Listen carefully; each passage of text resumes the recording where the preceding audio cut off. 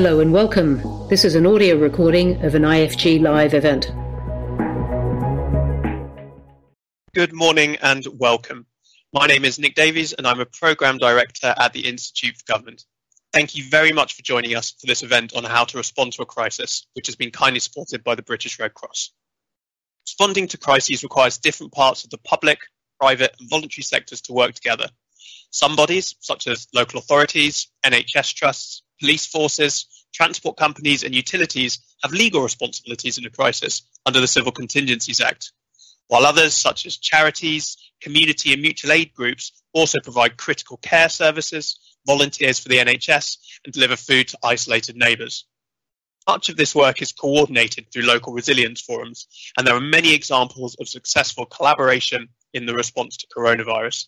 However, the effectiveness of coordination has varied substantially in different parts of the country and across and between national and local government. Which parts of national and local government have responded most effectively?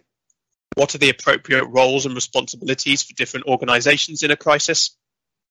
How can all these different bodies best collaborate and coordinate? And what lessons can be learned for future crises? To discuss these issues and more, I'm delighted to be joined by four fantastic speakers. First up will be Jackie Smith, Chair of University Hospitals Birmingham and former Home Secretary. Second will be Robin Tuddenham, Chief Executive of Calderdale Council, Co-Chair of West Yorkshire Prepared. Third will be Saffron Cordery, Deputy Chief Executive of NHS Providers. And fourth will be Mike Adamson, Chief Executive of the British Red Cross. Following the opening remarks, I will ask a few follow-up questions before taking questions from the audience. If you have a question for any of our panellists, please submit them using the Q&A function. You can submit them while we're speaking, and I'll try to ask as many of them as possible. I'd also like to encourage you to tweet using hashtag #IFGCrises. Right, without further ado, I'll hand over to Jackie Smith, our first panellist. Over to you, Jackie. Nick, thank you very much, and thanks for inviting me to be part of what sounds like a really interesting session. I just want to make three broad points, and then obviously I'm very much looking forward to the discussion. Before that, I think it's worthwhile saying that whilst in government I experienced some crises, I don't think anybody has experienced anything like this, and particularly in terms of the length of time in which we have essentially been in emergency mode. And as I'll suggest later, I think that has had a serious impact on the way in which people have responded. So my first point is about the extent or lack of preparation that there was for dealing with this pandemic. When I was the Home Secretary, I had responsibility across government for the National Risk Register. And of course, as we now know, flu pandemic was the highest risk. And in 2016, the government, to be fair, did carry out an exercise in preparedness. And yet there seems to have been, in my view, a failure to adequately prepare and learn the lessons even from that exercise. It certainly identified that there would be potential capacity issues in the NHS, that social care would be under pressure, and that it would be difficult to coordinate across the health and care divide. Interestingly, in the government's counter-terror strategy, two of the four pillars of that are to prepare and to protect. And it feels to me as if government now needs to think about how it ensures that there is sufficient clout, frankly, across government and into departments to prepare for any future emergencies. Because whilst the Civil Contingency Secretariat works hard and does a good job, I don't think it is sufficiently salient to ministers or to departments. And to a certain extent, we saw that in the way in which some government departments certainly responded better than others to the challenges of this crisis. Whilst I think we could say the Treasury did well, I certainly don't think we could say the Department for Education did, for example. Also on preparation, I think we need to be more willing to learn internationally, because had we looked at the experience of some other countries in terms of their borders, in terms of their communication, I think we would have done better during the course of this crisis. My second point is, what should politicians do at a time of crisis? Firstly, I think politicians will need to be trained in how to respond. my first introduction to the machinery of government for dealing with a crisis was literally on my first day as Home Secretary when I faced a terror attack. I think people need to have a bit more of an idea before they're thrown into the middle of it. Secondly, I think politicians have an important role to play. They can be the generalist at a time when specialists are important, but actually the public needs its questions asked, and people need to join the dots and consider the implications of particular issues, particularly, as I've suggested, if a crisis goes on longer, which means that you will have trade-offs that become more significant, the public become more sceptical, and command and control runs out of the road. And incidentally, I think Parliament needs to think about the role it plays in scrutinising and challenging in a situation like that as well. I think we've learned that diversity in government and thinking is important. Frankly, I don't think that some of the decisions about lockdown and the lifting of lockdown would have been made quite so quickly or communicated quite so badly had there been more people that understood that childcare is quite important if you're going to send people back to work. And my final point is about the role of different sectors. Were they used to best effect? Personally, I think there's been too little use of the voluntary sector and local government and the wrong use of the private sector. As the chair of the Joe Cox Foundation, we've done some really good work during the course of the crisis, focusing on connection. And to be fair, we've had support from government to enable us to do that. But I think there's been a lot of other very good voluntary sector activity that hasn't necessarily received the support it needs. Secondly, I think local and regional government, had they been more closely involved, we may not have had the crisis around social care that we clearly had. We would have had a better understanding of the disproportionate impact on different communities, and frankly we could have used the expertise in local government, particularly public health departments, in tracing to ensure that test and trace worked better. There is obviously a role for the private sector, but I think it was used wrongly. There wasn't enough in the procurement and distribution of PPE and equipment, which I don't think is a civil service skill, but there was too much in areas like test and trace, when actually the NHS and local government would have done a better job. We delivered, including my trust in terms of the Birmingham Nightingale, those Nightingales enormously quickly and effectively. But of course, there was a policy failure in terms of whether or not we would have had enough staff to staff them in the long term. And finally, of course, vaccination was one area that got the right balance. The private sector innovation, albeit partnered very effectively with publicly funded research and access to the NHS for trials, the private sector in the person of Kate Bingham got the procurement very right, but the distribution happened because the NHS used tried and tested methods and people in order to get that vaccine out there. That's what happens when you get things right. And let's hope that we can learn from this and get things right for any future crisis. Thank you, Nick. Thank you very much, Jackie. Now to our second speaker, Robin Tuddenham. Thanks, Nick. It's really a privilege to be part of this conversation. And following on from Jackie, clearly there's a huge amount of learning, and this feels to me the time that we should be beginning to learn and think and reflect. There's, I think, a rush to move on, and this is really a time for reflection. I mean, we live in our local, we live our lives in local places, and I'm going to speak and make 4 points really about the role of local authorities and the role of local resilience forums. I think the first thing I'd want to say is that all of the challenges Jackie has set out are right, but I also want to say that I think we found the role of local authorities in its true and core sense in the pandemic. We almost, I think, in some sense, rediscovered the core function of what a local authority is for in local places. It began in 200 years ago in Victorian England in the form it is now to support the public health and well-being of its place and its people. At that time, it was sanitation, safe food, and regulation. What we saw is local government coming forward to manage the impact of the pandemic, often with one hand behind our back, but we did that, and I think we did a great job in collaboration with the voluntary community sector, in collaboration with national government. And so some examples of that, I mean, the PPE issues, where effectively people began to source and support what was a systemic issue and a national issue, really. And there's a Resilience Forum spending Easter weekend in the first wave, literally kind of running PPE to acute hospitals to support the impact of the first wave. I think we saw with shielding the most vulnerable, the issues about why a local determined granular understanding of place is important. You cannot design food parcels from Whitehall for people in Halifax that meet their needs and that are good quality. And we saw that.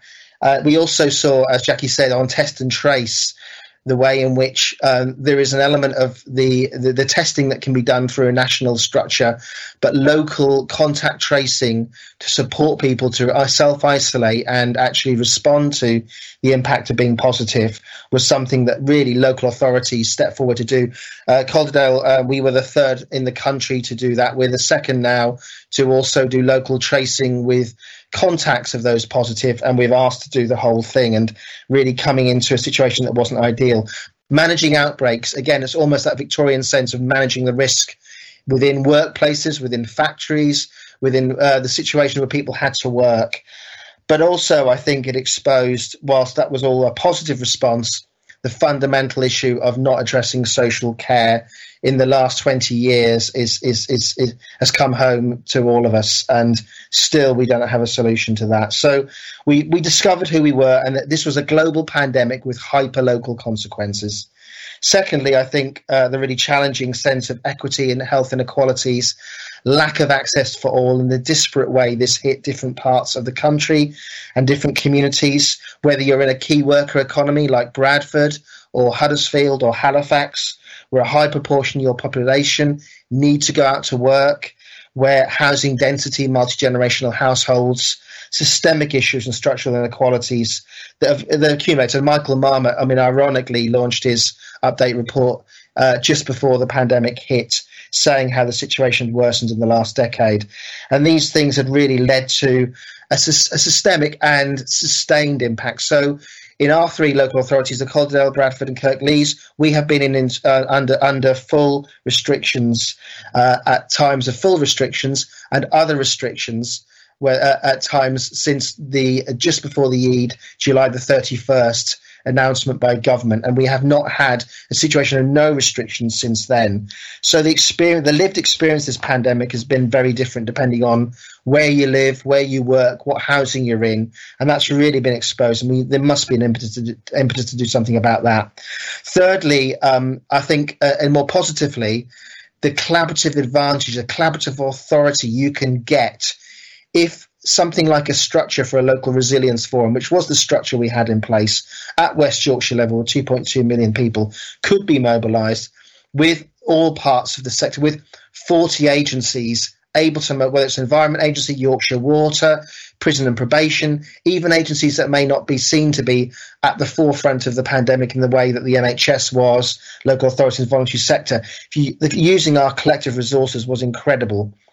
The Civil Contingencies Act really wasn't designed for this kind of situation, I think. None of us, although it was the risk register number one risk, as Jackie has said, we were in a major incident from the 20th of March. We're just about this week to go out of that status, really in a context where major incidents should have been kind of a matter of hours before you move to recovery.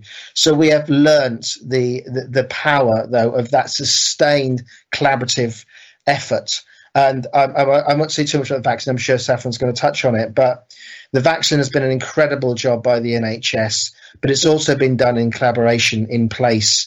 It's been through police and local authorities doing site risk assessments, but particularly through support to our communities, supporting our primary care networks, a voluntary community sector, working around vaccine uptake.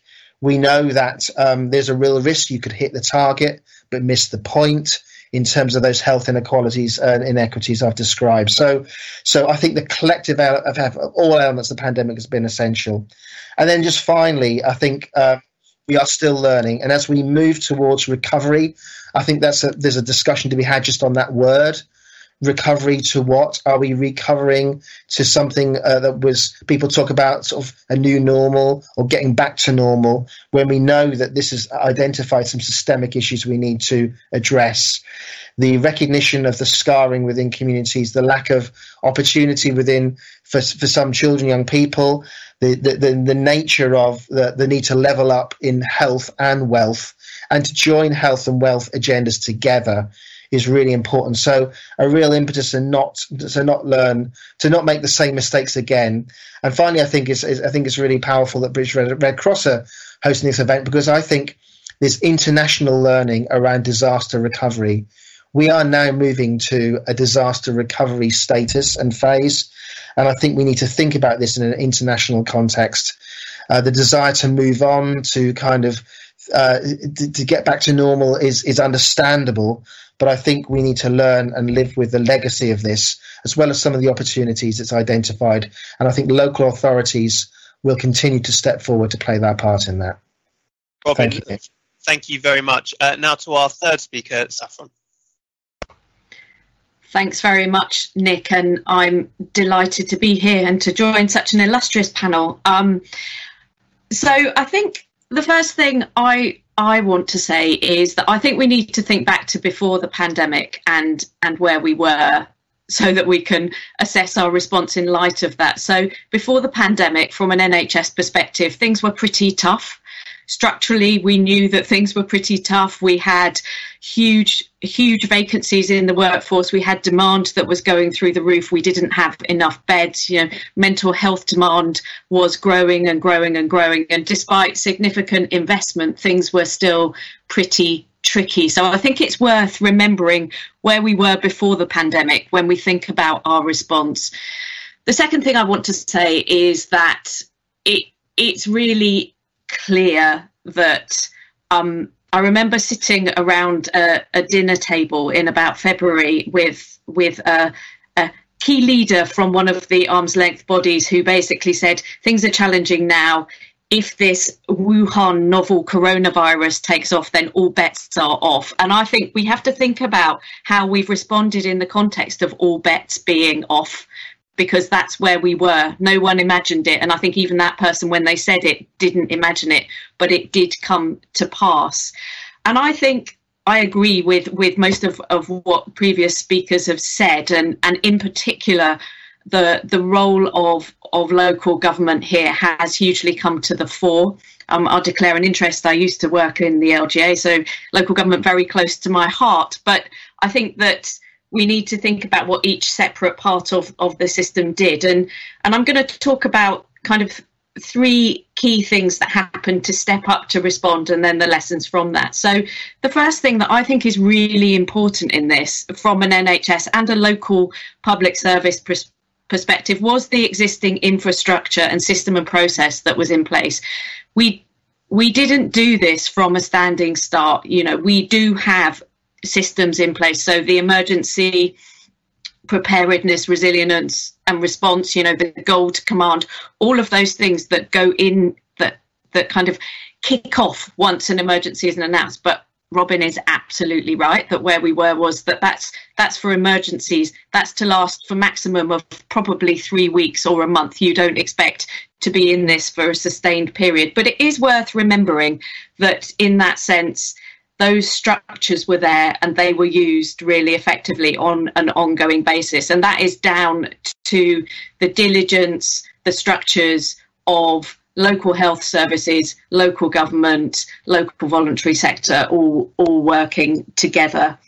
I think the second thing I want to say is that every part of the local public sector, but from my perspective, at the NHS in particular, showed extraordinary innovation and ingenuity in what they did to step up a massive response. So if we think about what happened in the NHS, not quite overnight, but over a week, we probably saw 30,000 extra hospital beds stood up. We saw the Nightingales created. We saw a policy decision of discharge to assess across the community sector being stood up. You know, that was a policy that had been a long time brewing, suddenly came into force very, very quickly. And we saw mental health services redeploying their staff to different parts of the NHS in order to support the response in those very early days. So what we saw was massive ingenuity and innovation from NHS frontline staff, leaders and their partners locally. I think what we need to also think about is what enabled that response. And I think that this is where what we saw was, and this is absolutely critical, and one of the lessons I'll come back to, we saw a loosening of the grip of some probably unnecessary regulatory controls that mean that people can't take decisions quickly. We were very much in a scenario of ask forgiveness, not permission, in order to do things very, very quickly. That doesn't mean that governance disappeared, but it meant that the very long bureaucratic processes that people sometimes have to go through to get permission to do things were significantly truncated in order to turn things around. And I think that's very, very important. And we saw a flow of cash into the NHS, the like of which we haven't seen before. And that truly did enable all sorts of things to happen. And not only did it enable the NHS to stand things up, but it also, I would say, oiled the cogs between the different parts of local public services, because people didn't have to worry about the exchange of monies between them. They were able simply to get on with things in a number of contexts. And I think it was also supported by two other elements. One was a mission focus, so no one was trying to do anything else. This was the show in town. Everyone was getting on with that. There were no distractions from the task because this was the only thing to do. And that came alongside public support. And I think that's also really, really important to remember. So there was this number of factors that came together to really help the NHS, and the NHS took full advantage of them to step up to the task at hand. I think the lessons that we've learnt, mine are pretty similar to previous speakers so far, which is firstly that we have to use tried and tested routes in order to deliver effectively. Vaccines is a key example of where you have that split between national, where it makes sense, where the scale is important, where, you know, infrastructure matters at a national level, but locally, I know from my patch that central government couldn't possibly work out that the Hampshire Court Hotel was one of the best places to have the main testing centre where I live. But it, you know, absolutely is the case that it's very much about using local knowledge about where the transport links are best, how are people going to get there, as the means of getting that vaccine out. I think the second lesson is about command and control. This goes back to where we're at in terms of standing up an emergency response. Command and control has its place, and it's very, very important at the beginning, but you do have to let go of that in order to bed in responses. You know, this pandemic is with us now. It will become endemic. We can't live in command and control for the whole time, and it can't be the basis on which we make future decisions. And so my third point in terms of lessons is that localism really, really matters. And if there's one lesson for me from the pandemic for the future, when we think about a piece of legislation that's coming down the line in terms of a new health bill, I think an enabling framework to make sure that local areas, local bits of the public sector can do what they need to do within a broader framework is absolutely critical. What we mustn't do is revert to centralism. Localism is absolutely key in the effective delivery of local public services. And we know that particularly from public health and the public health response in this. And my final point is, and it's one that other speakers have made, but it's fundamental. It's fundamental to the NHS. It's fundamental across all bits of local public service, which is this focus now on health inequalities. This isn't a new issue. This is an ongoing issue. but it matters to frontline NHS staff. We know that from the challenges we've seen in the NHS on things like risk assessments. We know it in terms of vaccine take-up. We know it from our local communities who have suffered more if they are poorer or from minority ethnic background. And we also know that there are health inequalities, in a sense, between different parts of the health service even. So the focus on acute trusts has been huge, and it's absolutely right. At the beginning of this pandemic, that was really important. What we've got to remember is that we actually have a mental health crisis and a ticking bomb at the moment in terms of how we manage the demand coming out of the pandemic and pre-existing the pandemic for mental health. We don't always see those in equal terms, and people living through this pandemic will have truly suffered with their mental health as well as their physical health. There's so much for us to learn, and I think what we don't need is a knee-jerk reaction on any of this in terms of how we go forward. Brilliant. Thank you very much, Saffron. And now to our final speaker, Mike Adamson. Good morning, everyone, and it's great to be here. Excuse me. The Red Cross was founded 150 years ago on a battlefield, therefore, I think responding to emergencies is really in our DNA. I'm probably one of the very few sad people who carries around a copy of the National Risk Register with me in my bag at all times, never knowing we're separated from it. And indeed, as others have said, the pandemic was in the top right-hand corner in terms of likelihood and impact. The thing about emergencies is that often we get sucked into the language of systems and processes and gold and silver and bronze command, but really they're about people and about the impact on people and the dilemmas they face and the choices. And one of the simplest ones that I always recall in this response is a lady in North Wales who had basically run out of money, and she had to decide whether to pay for the petrol to drive to Chester for her cancer appointment, or to do her weekly food shop for her family. And clearly those are impossible choices that should never have to be made in a G7 country. And thankfully the Red Cross was there to help and provide her with the cash, so that was not a choice she had to make. And the role of the Red Cross in emergencies is in this pandemic, but also in flooding, in terror attacks, both here and around the world, as Robin has drawn out, and also at places like the Grenfell Tower fire, which has actually, in terms of the tragedy there, quite a lot in common in terms of the learning about community connections and people's vulnerability and when recovery starts, as others have touched on. We reckon that as the Red Cross, we reached over 1.5 million people with during this pandemic through combinations of food delivery, cash support, community education into people's homes and schools, a whole range of ways in which we responded.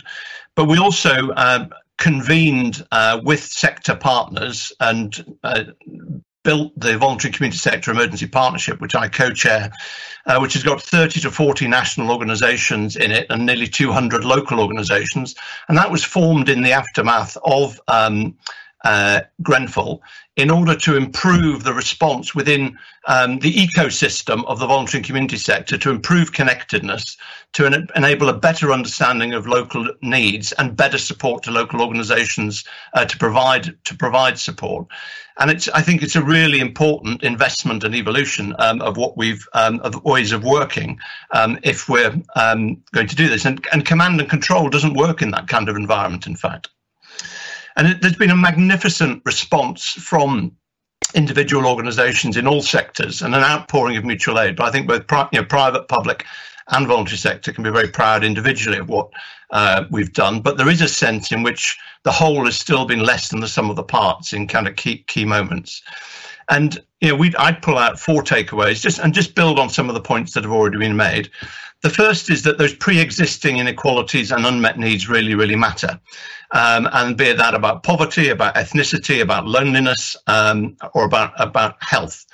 And it's become customary to talk about people and place as we think about the way forwards for our health services and so on, and for local authorities. But I think that's still less common in the emergency response community, which is very much focused on responding in the immediate aftermath of an emergency, and a very strong focus on, quite rightly, on systems and processes. But actually, understanding those existing health inequalities is a really important starting point for all emergencies. And I say, whether that's in flooding or after the Grenfell Tower fire tragedy or in a pandemic. And we need new tools to be able to understand where those vulnerabilities are, using both data and evidence, but also new ways to reach and support people affected by an emergency. The second is really the critical importance of collaboration and connectedness before, during, and after an emergency. We've forged a lot of new relationships during this emergency. It's amazing how well you can get to know people on Zoom calls. But actually, it's still much better to do it in advance. To get to know people, what you each would be doing.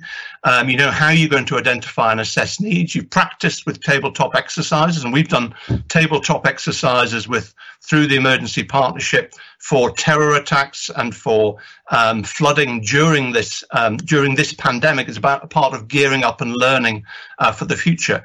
But the collaboration and connectedness that we've established, we want to be able to continue in order to understand what local needs are, to be able to mobilise support, to have the coordination hubs at regional level that allow us to coordinate activity, and to connect sector leaders into local and national government. And I won't comment. I mean, there's a real strong sense from my observations. I got much closer to central government over the course of the last year, that the connections between central and local government are simply not good enough or clear enough with a good mutual understanding of the way forwards, and then outwards to the voluntary and community sector. The third key point I'd make is the voluntary and community sector is, I think, not well understood by government and is undervalued by it overall. Local organisations, as Robin has touched on, have really repurposed themselves and surged in a whole range of new ways, doing new things they've never done before, be it around food deliveries or around vaccination support or supporting school testing. Similarly, the Red Cross has created new capacities and capabilities to, for example, distribute cash through 300 local referral partners to help some people with no income, no savings, no recourse to public funds. We've stood up a national support line to offer emotional support and signposting to people. We created a new program called Generation Digital to connect local young people with older people to help them use new digital tools. All of these things have been created from scratch. And I think government has a somewhat romantic view that this surge of volunteering and mutual aid is kind of all that's needed, and you can turn it on and off. When in fact there are critical organisations, both locally and nationally, that mobilise those people, that do the safeguarding checks, that do the training and development. You don't deploy psychosocial support volunteers like the Red Cross does, or St John Ambulance with their clinical volunteers, without a lot of training and indeed support to people, then to be able to handle the kind of traumatic situations that they're encountering at a local level. And I think the investment in civil society is all about the social return on investment. This is about actually supporting public services and is actually a contribution to national resilience. And I think we should see the investment in civil society as an investment in national resilience.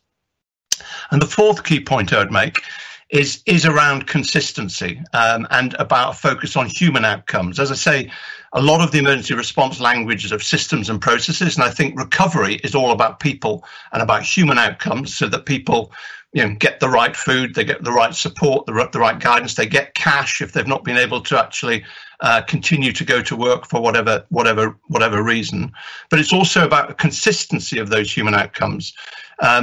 LRFs and local authorities have done a magnificent job over the course of the last year, but they remain inconsistent in the way in which they work and indeed in the way in which they engage and the depth of engagement with the voluntary and community sector to enable us to play our part in ensuring those human outcomes. And we have a really good opportunity coming out of the integrated review with the focus on the development of a national resilience strategy to really build those connections in from the beginning right now. But also the upcoming review of the Civil Contingencies Act again creates the opportunity to really invest in the connections and collaboration and embed that from now in the way in which we move forward and building the voluntary and community sector into that. And we're at a unique moment, I think, where everyone in the country has been affected by this personally and professionally. Everyone has discovered new ways of working, and many have actually had to respond, and develop new resilience and relationships. And I think there's therefore a curiosity about how we as a nation can work better together and really build national resilience for the future emergencies that sadly are bound to affect us as a result of climate change, cyber attacks, terror attacks, or whatever. Thank you so much.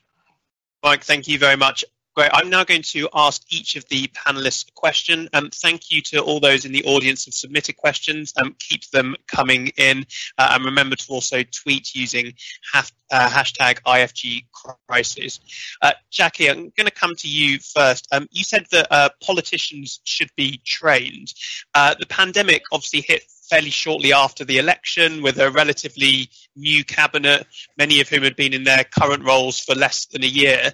Do you think that inexperience has been evident in the government's response? And what more kind of specifically could future governments do to prepare new ministers? For example, is it more regular live planning exercises? Well, firstly, I suspect it is the latter. I was a minister for 10 years. I did one live planning exercise in the whole of that period of time. I came into office without really having had, even in the small amount of training that was given in those days, a proper briefing about the emergency processes across government, the role of the Civil Contingency Secretariat, etc. I learnt that very much on the job. In fact, I learnt quite a lot about the response to terror incidents literally in the middle of one, 24 hours after I became the Home Secretary. So this is a bit of a theme of mine, that ministers need to have the opportunity to, everybody knows that you get asked to be a minister and then you are it in the same day. So I'm not saying it's possible to do that in advance, but I think it would be good if there were more opportunity to have some understanding of what might happen and what might be the expectations on you in the event of an emergency alongside the other work that you're doing. But to come back to my first point, unless you make emergency planning much more central and give it much more kudos across government, you're not going to get ministers to focus on it, quite frankly. Then you will have the sort of difficulties potentially that we had in during this crisis. Having said that, the point I made was that it's not the job of ministers, I don't think, to be the specialists during crisis. It's the job of ministers to be the generalists, to make the links, to ask the questions that the public would be asking, to think about communication, to challenge about the situation and the understanding of that across government. You don't need a massive amount of training to be able to do that, apart from being a minister. But I'm always in favour of a bit more guidance and a bit more support for ministers. Thank you. Robin, I'm going to come to you next. We've talked about the kind of the different response from different parts of government. I wondered, of the departments that you've liaised with during the crisis, I suppose I'm thinking particularly of Department of Health and Social Care, the Ministry of Housing, Communities and Local Government, and the Department for Education. Which has been the easiest to collaborate and which has been the hardest, if you can say, and what can the latter learn from the former? Yeah, well, I think there's some context to this, because I think, just building on sort of Jackie's point about the challenge of being prepared, I think there's a sort of a shift that needs to happen in Whitehall and in local organisations to see the sort of critical incidents and serious incidents and resilience challenges as pretty continuous, and that wasn't the context of when all of this came in. So I suppose the short answer to the question is that MHCLG clearly have an understanding of resilience, civil resilience, I think that, and local government. And I think that the challenge is their influence in Whitehall is an issue, and that's where we face some real challenges. DHSC also clearly had an understanding of the sort of the health and care issues, but I think also didn't have the capacity and were rapidly trying to get themselves up to speed. The real issue about all of this in terms of civil emergencies, I think, is that we went into this locally in West Yorkshire after a flooding, the third in 8 years. 700 homes flooded in February, the 8th last year in Calderdale, straight into this. We'd had Brexit for 18 months and preparing for that. Most other departments, aside from those two, thought that the local resilience forums, like this kind of big local organisation with lots of people working full time, they didn't even understand the core mechanics of what resilience is and what local capacity was. So I think almost every other department was starting from a very, very, very low base in understanding how they could mobilise, whether it's transport, whether it's food, whether it's environment, whether it's kind of the economy, business impacts. They were starting, it felt like, and this is civil servants, I'm not talking about politicians, civil servants had almost no understanding of what could be done and how it could be done, which led to a lot of the things happening that we saw play out in quite a difficult and negative way. Thank you. Saffron, I'm going to come to you next. You noted the sort of the transformational power that providing lots of money to the NHS during the crisis had, but also that on the eve of the crisis that the NHS was running very lean, with fewer staff and beds per capita than most comparable countries, and that's had obvious implications for the pandemic. I wonder, do you think there's an inevitable trade-off between efficiency and resilience, or would it be possible to achieve both or more of both by spending the NHS and the wider health and social care budget differently? So really good, quite complex question there. I think that obviously what we've got to look at there is the fact that we've known for a very, very long time that the NHS has been running really, we would call it running hot, and it does undermine resilience. So I think that answers the question, which is that, you know, before the pandemic, we were worried by flu. We were worried by a typical flu outbreak, not the outbreak of a massive global pandemic. So I think, in a sense, you know, that answers the question.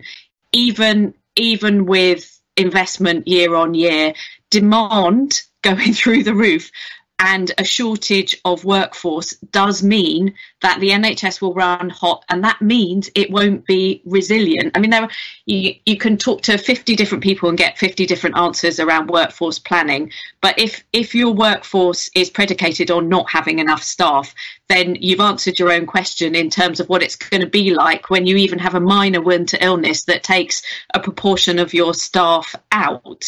In terms of the latter part of your question, yes, we could, of course, spend the health and care budget differently. And this is where what we have learned so starkly during the pandemic about health inequalities and prevention is absolutely critical. So there's an interesting point here about how over the last 10 years or so, we have focused on taking beds out and notionally investing in the community. And I think that's really, really important. But you have to really invest and really make that transformation quickly. What we didn't do was any kind of double running. So we took the beds out and then hoped that we were going to build the out of hospital, to put it that way, capacity. But we didn't do it at the same time. So we took the beds out, then tried to build the capacity up. That doesn't work. And I think that one of the things that has really dismayed me over the last few years has been the reduction in the level of spending in what was Public Health England, but investment in the local public health budget, which has meant that the things that should have been focusing on populations, on prevention, on doing what needs to be done locally to keep people well, to understand the impacts of what their housing, their education, their lifestyle, their jobs does for their physical and mental health was undermined. And I think that is the bit that we have got seriously wrong. Thank you. Mike, and a question for you. We've spoken a lot about the kind of existing structures and which have worked well and which haven't. What do you think needs to change about the UK's emergency structures? I think the first thing is to root our new approaches around people and not just around systems and processes. Clearly, you need really robust processes to handle an immediate emergency response. But it's all about recovery, is all about people. And in many emergencies, be it a flood or a fire, and some of the typical things that we deal with, which, as others have observed, take place over a shorter period of time, the recovery can start after almost within the first 24 hours.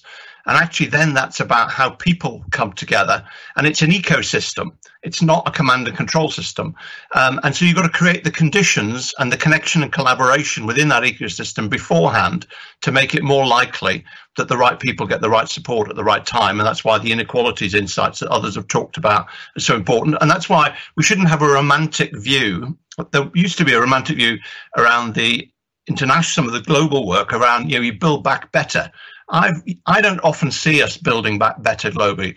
Therefore, I think Michael Marmot's insights around building back fairer are so important around the way in which we steer the support to the people who most need it and most need help to get back on their feet again. So some of the themes that we will be we're conducting research at the moment, both literature review and interviews. The themes I'm going to be looking for are around consistency of outcome, but we can't prescribe it's the same everywhere. A real focus on the human outcomes, not just on the put the fire out kind of thing.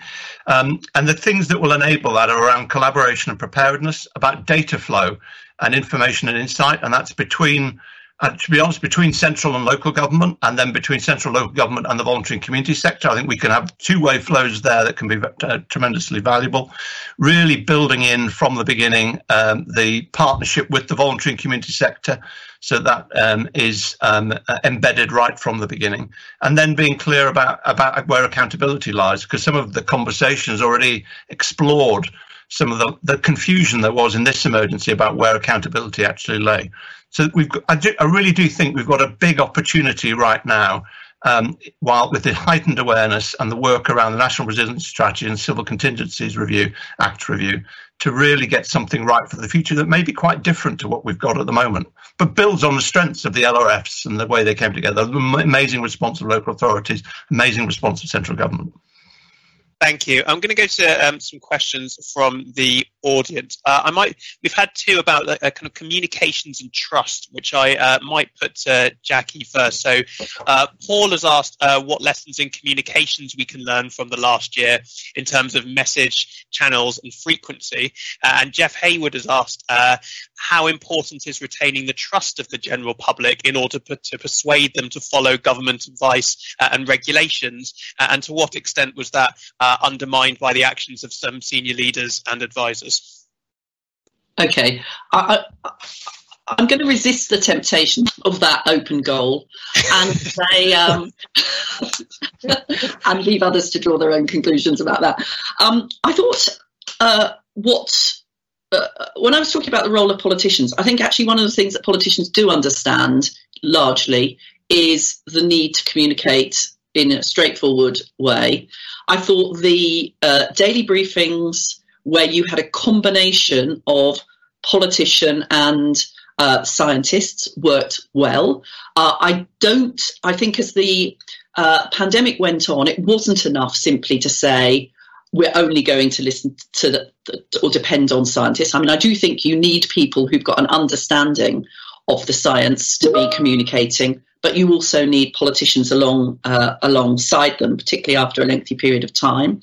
I think, once again, we should have learned internationally. I mean, we don't have politicians like Jacinda Ardern, unfortunately, but that type of communication was enormously, with a bit more empathy and a lot of transparency, was enormously effective.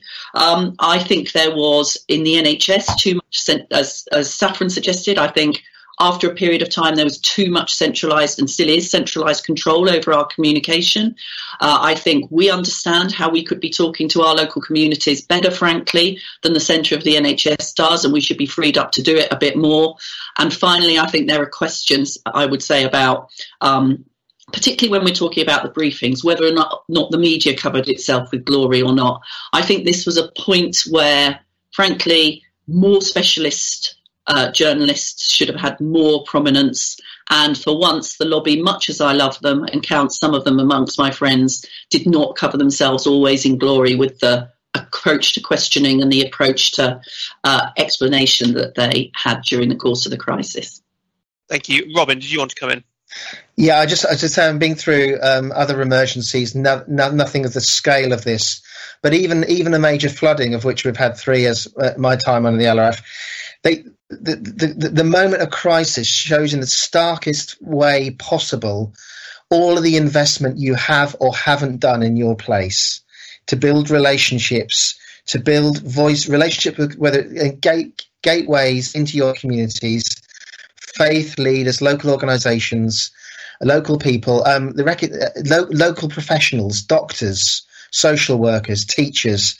These individuals can have key impact, and we're still finding this out today in terms of how we're going back to communities around those who've been reluctant to have the vaccine. We've had a vaccine pop up at one of our mosques. We've had local GP who went into a care home where at that point very few of our social care staff were feeling frightened about having the vaccine.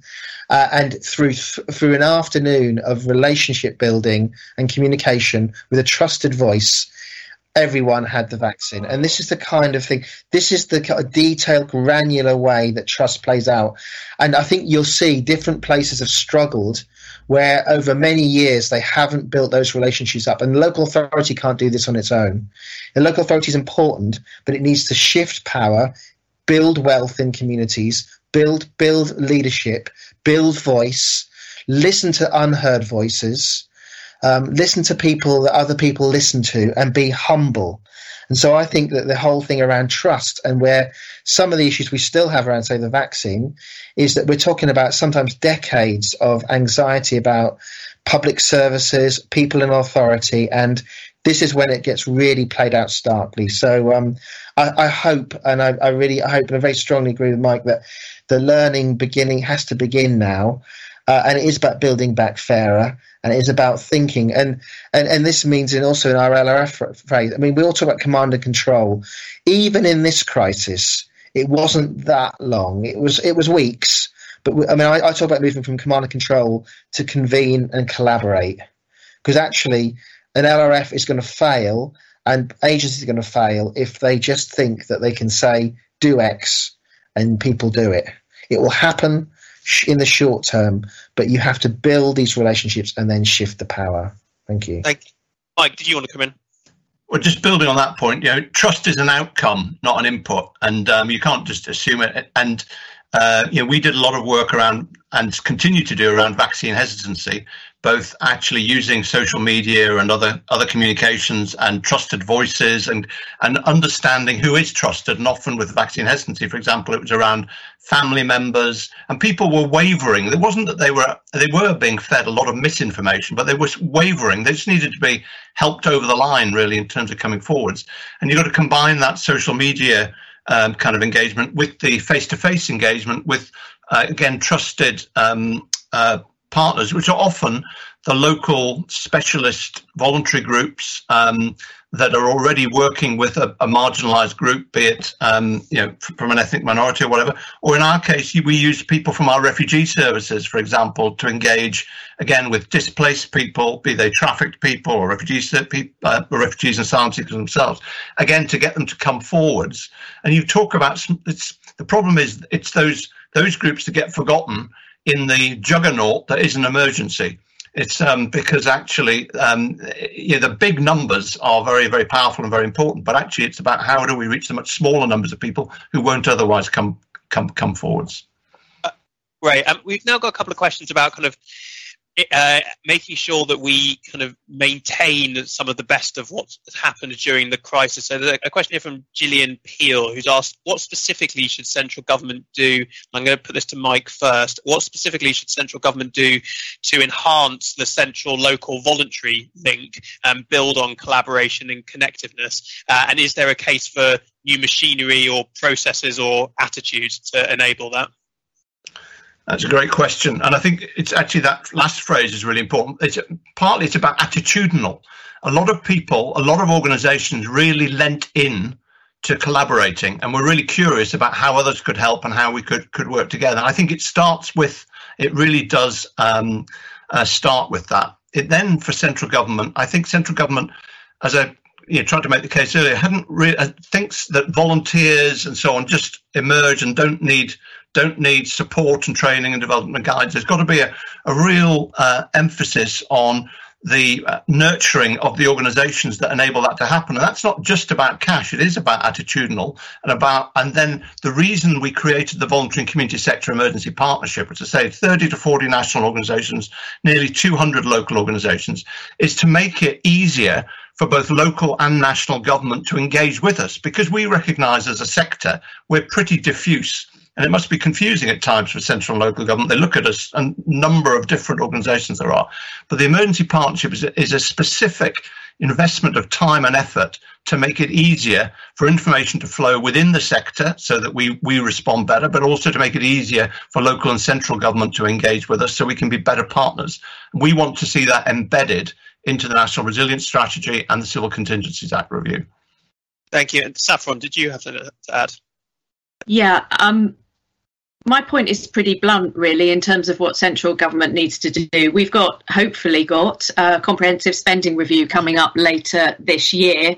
And I think the government, the Treasury in particular, but across government, we need to approach that spending review very much with the pandemic at the front of their mind, not at the back of their mind. So they need to remember what we've gone through and also what it was like before, and make sure that they think really, really carefully and hard about investment and levels of investment. And this isn't a pitch for more money for the NHS. This is actually a pitch for a solution, perhaps in the Queen's speech, perhaps beyond, for social care.